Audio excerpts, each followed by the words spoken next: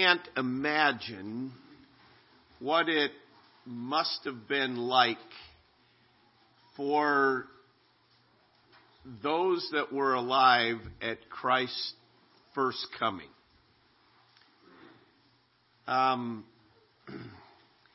There wasn't anything that gave them an indication that he was coming. Thank you. Didn't trust me to stay in one place, did they? That's just evidence that you can have good intentions, but it doesn't always work, right? But in trying to think of those people that were alive in Christ's day, as I said, they had no indication that something great was going to happen. They hadn't heard anything from any of the prophets, as we mentioned this morning, for 400 years. So, think of that. Generationally, the stories that are passed on from one generation to another. 400 years. What do you know about your family 400 years ago? I don't know anything about my family 400 years ago. Let alone history-wise, we know a little bit about what happened 400 years ago, but even that, we're very, very limited. And yet, almost hidden in the time before Christ came, in what we often consider remote, minor passages of Scripture, there were promises that true followers of God were aware of and understood, and yet there was still, despite this silence from heaven, there was still this longing for a Redeemer. Honestly, that's pretty miraculous, because it's one thing to say, there is coming a deliverer, there is coming a Messiah, and to pass that on to one generation. Okay, when is he coming? I don't know, but there's the promise that he's coming. And to keep passing that on for all these years, more than 400 years, and to still have the anticipation. We can somewhat relate to it. We know that Christ is coming again. And if you grew up where in a believing home that was taught, you may say, yeah, I've heard that, and I've seen a number of times where I thought his coming should be here. And why hasn't he come already? How does he put up with us as mankind? And we may think, yeah, when is he coming? But for his first coming,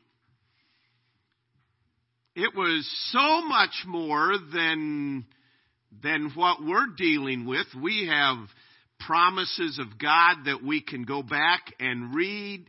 We, especially since 1948, seeing God's hand in bringing Israel back and seeing his hand in so many areas.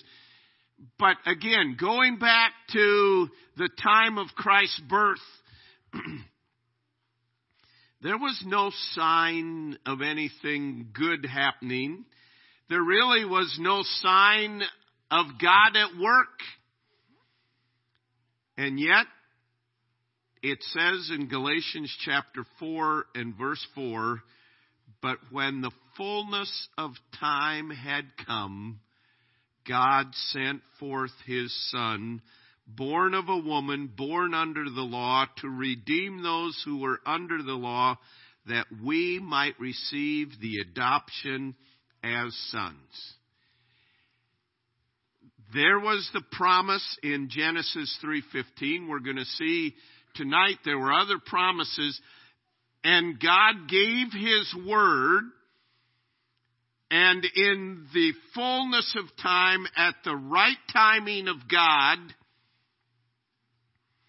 God sent forth His Son. And in so doing it,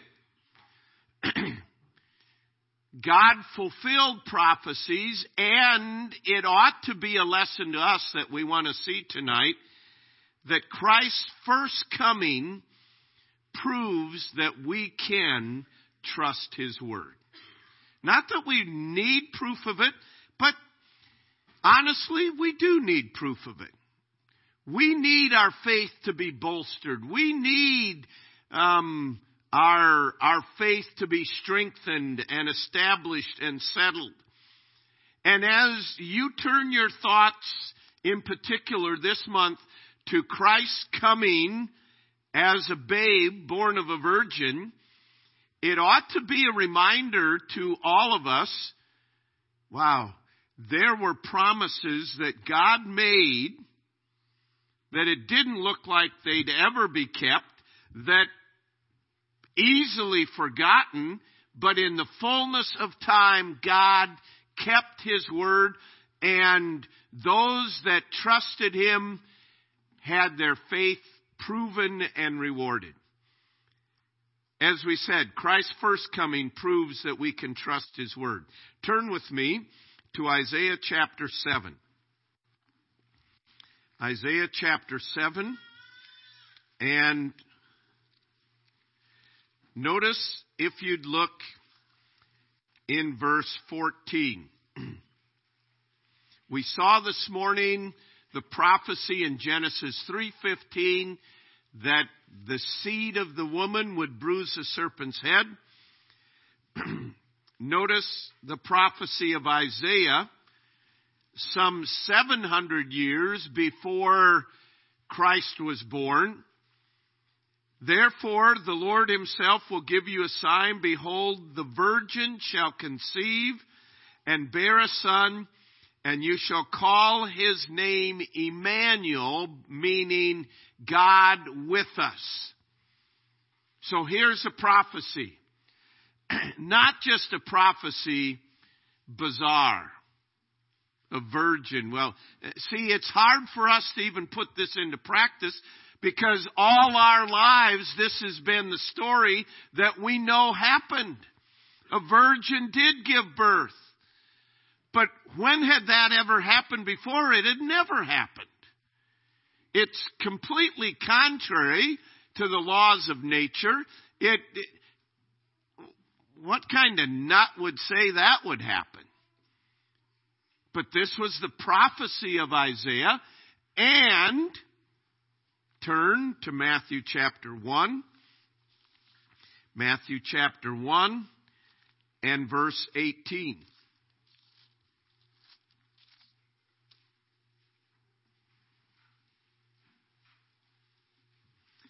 Now the birth of Jesus Christ was as follows. After His mother Mary was betrothed to Joseph, before they came together, she was found with child of the Holy Spirit.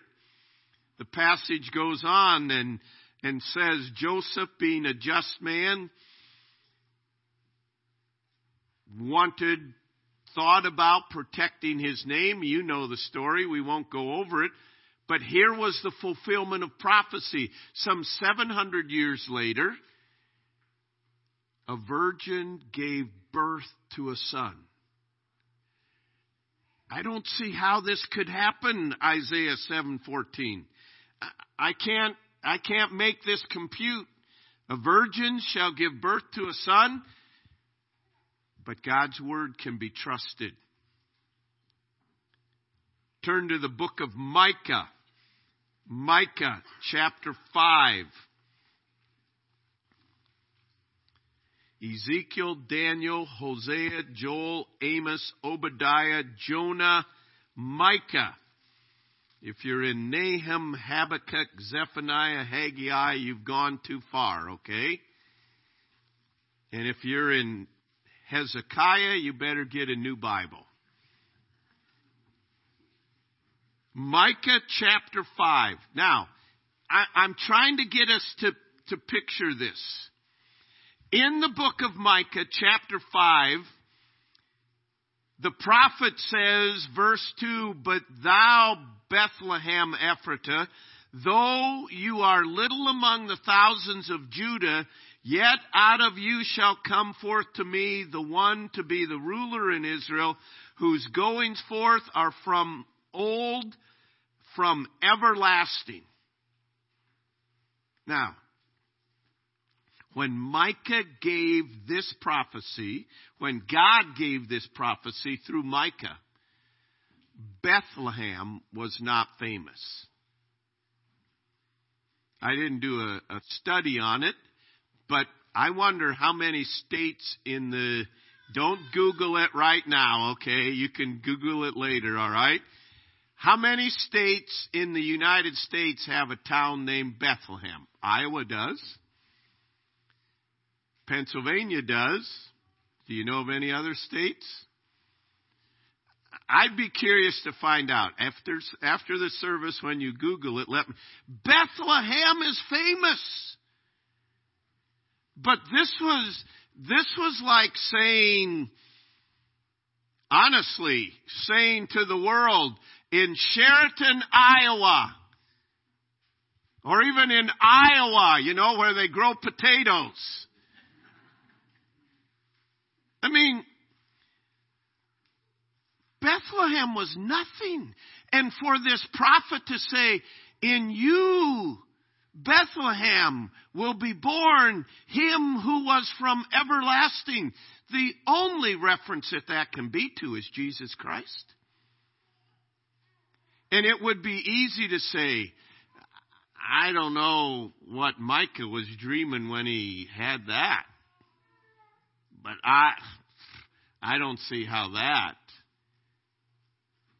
And yet, you know the story, you know the account. We read in Luke chapter 2 that God mightily moved upon Joseph and Mary and brought them. And now we sing about Bethlehem. We know Bethlehem. Bethlehem is famous. In an act of God, he fulfilled his word, which honestly, we would consider the book of Micah, I'm sorry, Micah, but we would consider it obscure, right? When did you last read Micah?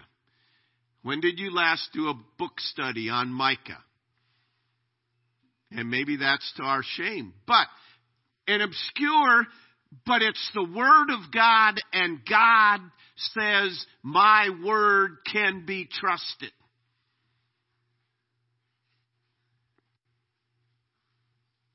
In what we would probably consider lesser evidences, and I don't want to spend a lot of time on this, but his first coming said that that which was born of a virgin would be a descendant of David. Now, how many of you have read the genealogies of Matthew 1 or Luke 2? And, okay, you've read them. Now, let me ask this. How many of you, when you've read them, have skipped over them pretty quickly and thought, I don't need to know this? And you know what? You don't need to know all the details of it, but God recorded that for us to show us that this is what I said I'm going to do, and this is exactly what I did. Again, he would be a descendant of David. He said, turn to the book of Hosea.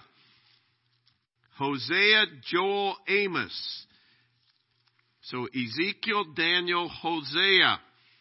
Didn't know we were going to have a Bible drill here tonight, did you, huh?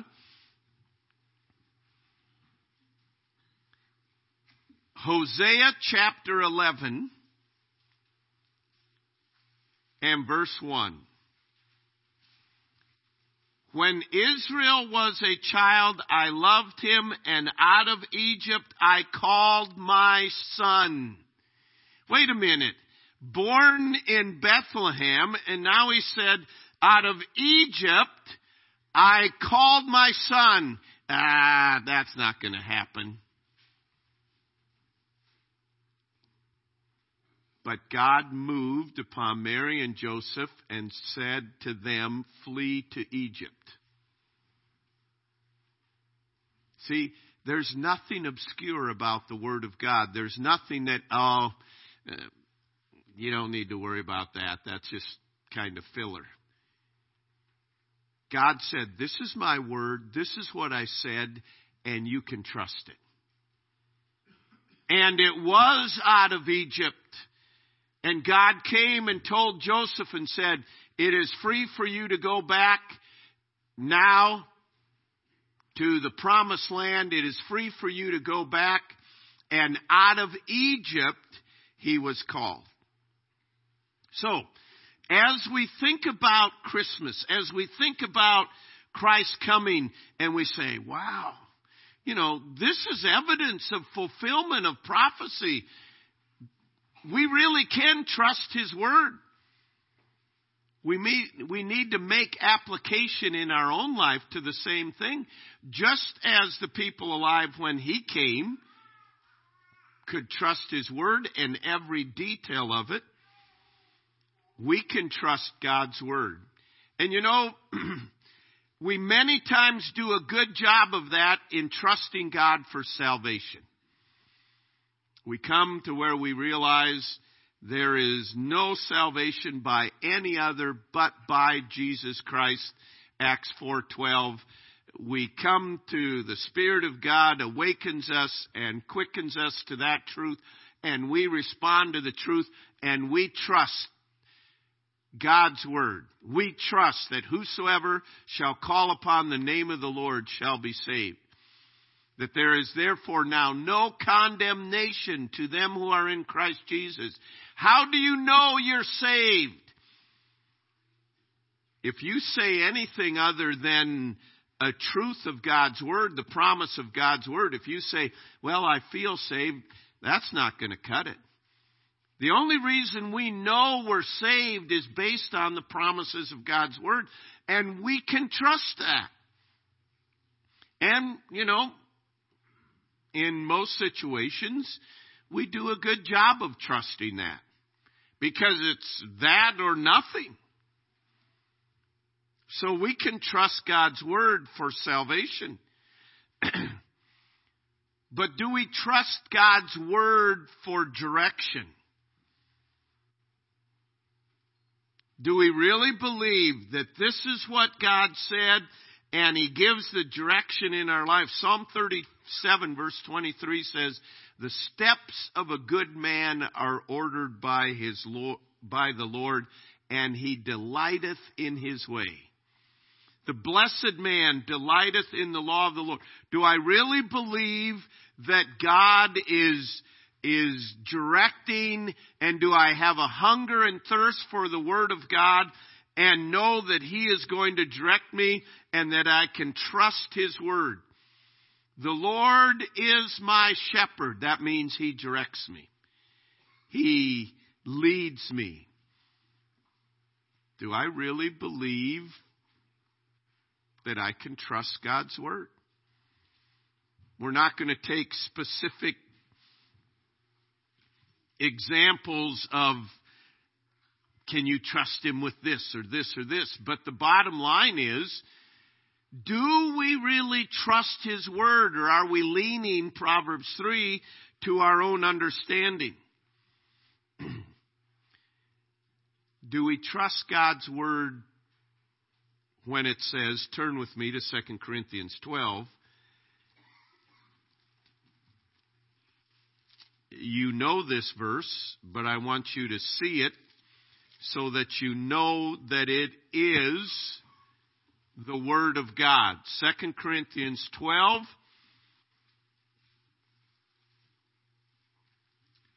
Paul had said to God, God, would you remove this thorn in my flesh? We can only speculate what it may have been. And God said no. And Paul prayed again and he said, God, please, would you remove this thorn in my flesh? And it had been easy for him to say, I could serve you better and accomplish your purpose. And God said no. And he prayed a third time and God said no. And God said to him in verse 9, my grace is sufficient for you, for my strength is made perfect in weakness. And then Paul went on and said, I can trust God's word.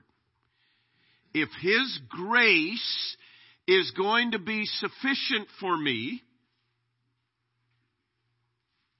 when I come to this weakness,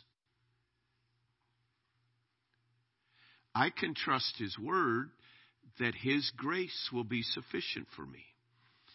So I, Paul said, have learned that I will glory in my weakness, because when I am weak, then God is strong. Why? Because I can trust His word. And he said, His grace is sufficient for me. I just can't take any more of this. Trust His word. Humanly speaking, you may not be able to. But God promised that His grace is sufficient.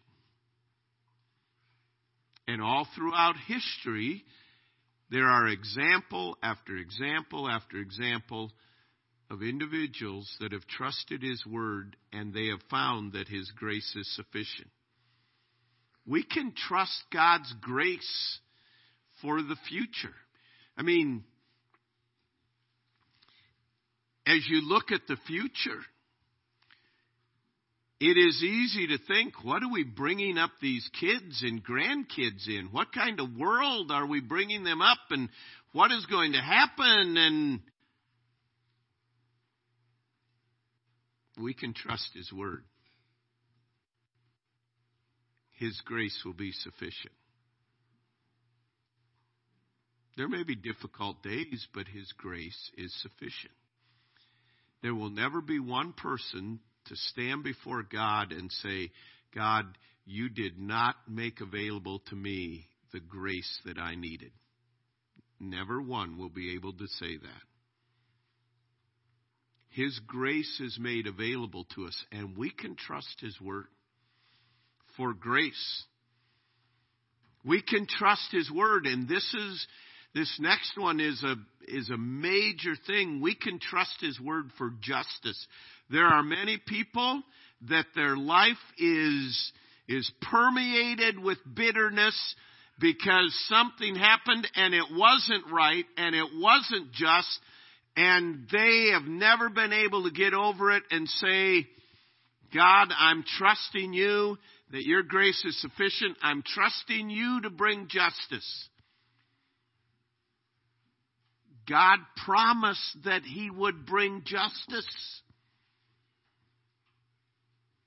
He gave us the promise that He will bring every work into judgment. Can I trust God with that? He will bring to light the hidden things of darkness. You know, it gets frustrating to me the more corruption that you become aware of in our political and governmental circles, and even as the video showed here tonight, you know, praising that which is evil and judging that which is good, and it can eat at you. You know what? God's going to bring justice. Number one, we don't see things fully. We don't know all the details. God does. I've got enough on my plate to take care of in my own life that for me to be concerned about others, I can trust God that He will make things right. There are some of you I know that have had gross misunderstandings and your reputations have been destroyed in some cases, and you think that is not right. You can trust God that He'll make it right. We don't need to carry the weight of bitterness. And then we can trust God for heaven. You know, we were reminded again in our Sunday school class about the balance that Ecclesiastes gives us. Ecclesiastes says, enjoy the life that God has given you and remember your Creator in the days of your youth and enjoy these gifts that God has given. But remember that this world is not your home. So it's a balance. And to weigh heavy on the balance that heaven is something we can trust God for. And in the fullness of time, God will send forth His Son again. I mean, like I said, I've thought many times, well, God, this would be a perfect time for you to come again. There, you know, I don't know. In my mind, I have pictures. When the sun shines through clouds and there's streams of sunlight, I think that'd be a perfect. Let's go, Lord. We're good to go. You know, the world's a mess enough. I mean, but we can trust God in the fullness of time. It may be 5 minutes. It may be 5 months. It may be 5 years. It may be 50 years. But in the fullness of time, God will send forth His Son. Do we trust Him?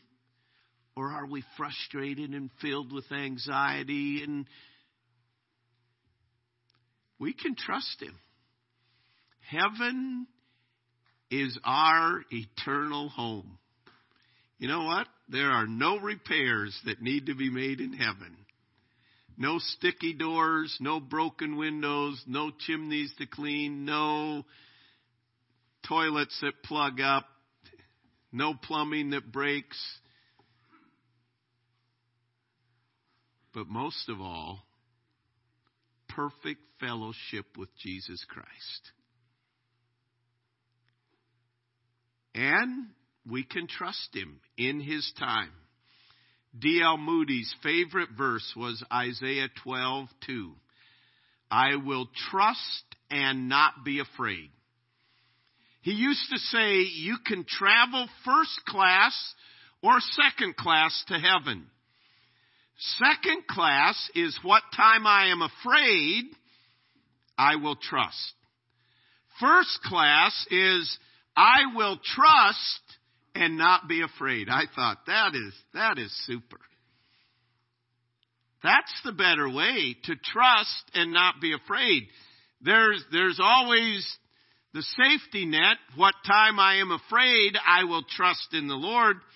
But why not travel first class, Moody used to say. Moody also said this: trust yourself and you will be doomed to disappointment. Trust your friends, and they will die and leave you. Trust in money, you may have it taken from you, or ultimately you will leave it. Trust in reputation, and some slanderous tongue may blast it.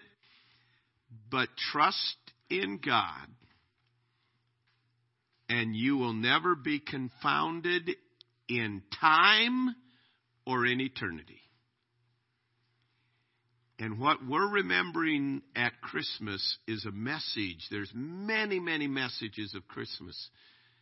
But it's a message, God saying again, you can trust my word. I said I'd send a Messiah, and many people thought, where is he? But in the fullness of time, God sent forth his Son. He said I would send my Son again. And in Peter's day, they said, yeah, where's the promise of his coming? We've heard about that. And God said, the Lord is not slack concerning his promise. He doesn't just throw out a promise and neglect it.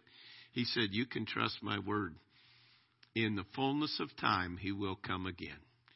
What an encouragement. And let this Christmas season be that in your life, that you can trust his word. Maybe you're in a situation today that you say, I just don't know that I can go on anymore. His grace is sufficient. Maybe you're saying, I don't know which way to go. You can trust him to direct you. Maybe you've been tied up in knots over injustice, things that just aren't right. You can trust him. I'm going to ask Jason if he'd come, and Kathy. And we want to close our service tonight in just singing the song, Trust His Word. And as we do, I want you to think,